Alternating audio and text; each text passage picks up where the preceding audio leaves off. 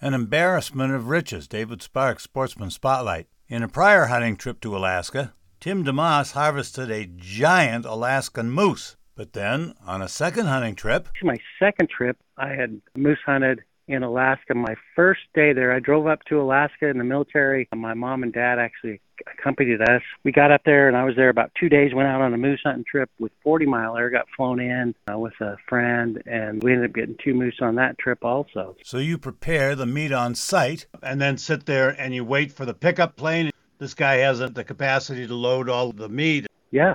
The Yukon moose, Alaska moose are so big you really can't move them around. So you can quarter them, but the best way is probably to bone them right in place and have some bags and bone them completely out. And in the wrap trip, we'd put driftwood and stuff up and try to get it up in the air to keep it cool. And we were on the river 12 days, I think, on that trip, and it all kept fine. It was cold enough. And then suspend the meat. You don't worry about bears coming in and just tearing it all up? Well, I had somebody ask me that the other day, and we've seen fresh bear tracks throughout that trip, around our tent and around the meat, but they didn't get into the meat. I guess we were kind of lucky, and we heard wolves most nights, but never seen a wolf and never seen a bear, but always heard the wolves and seen wolf tracks and seen the bear tracks. Lucky on his hunt, lucky on staying safe. Hope you enjoyed Sportsman Spotlight. I'm David Sparks. See you next time.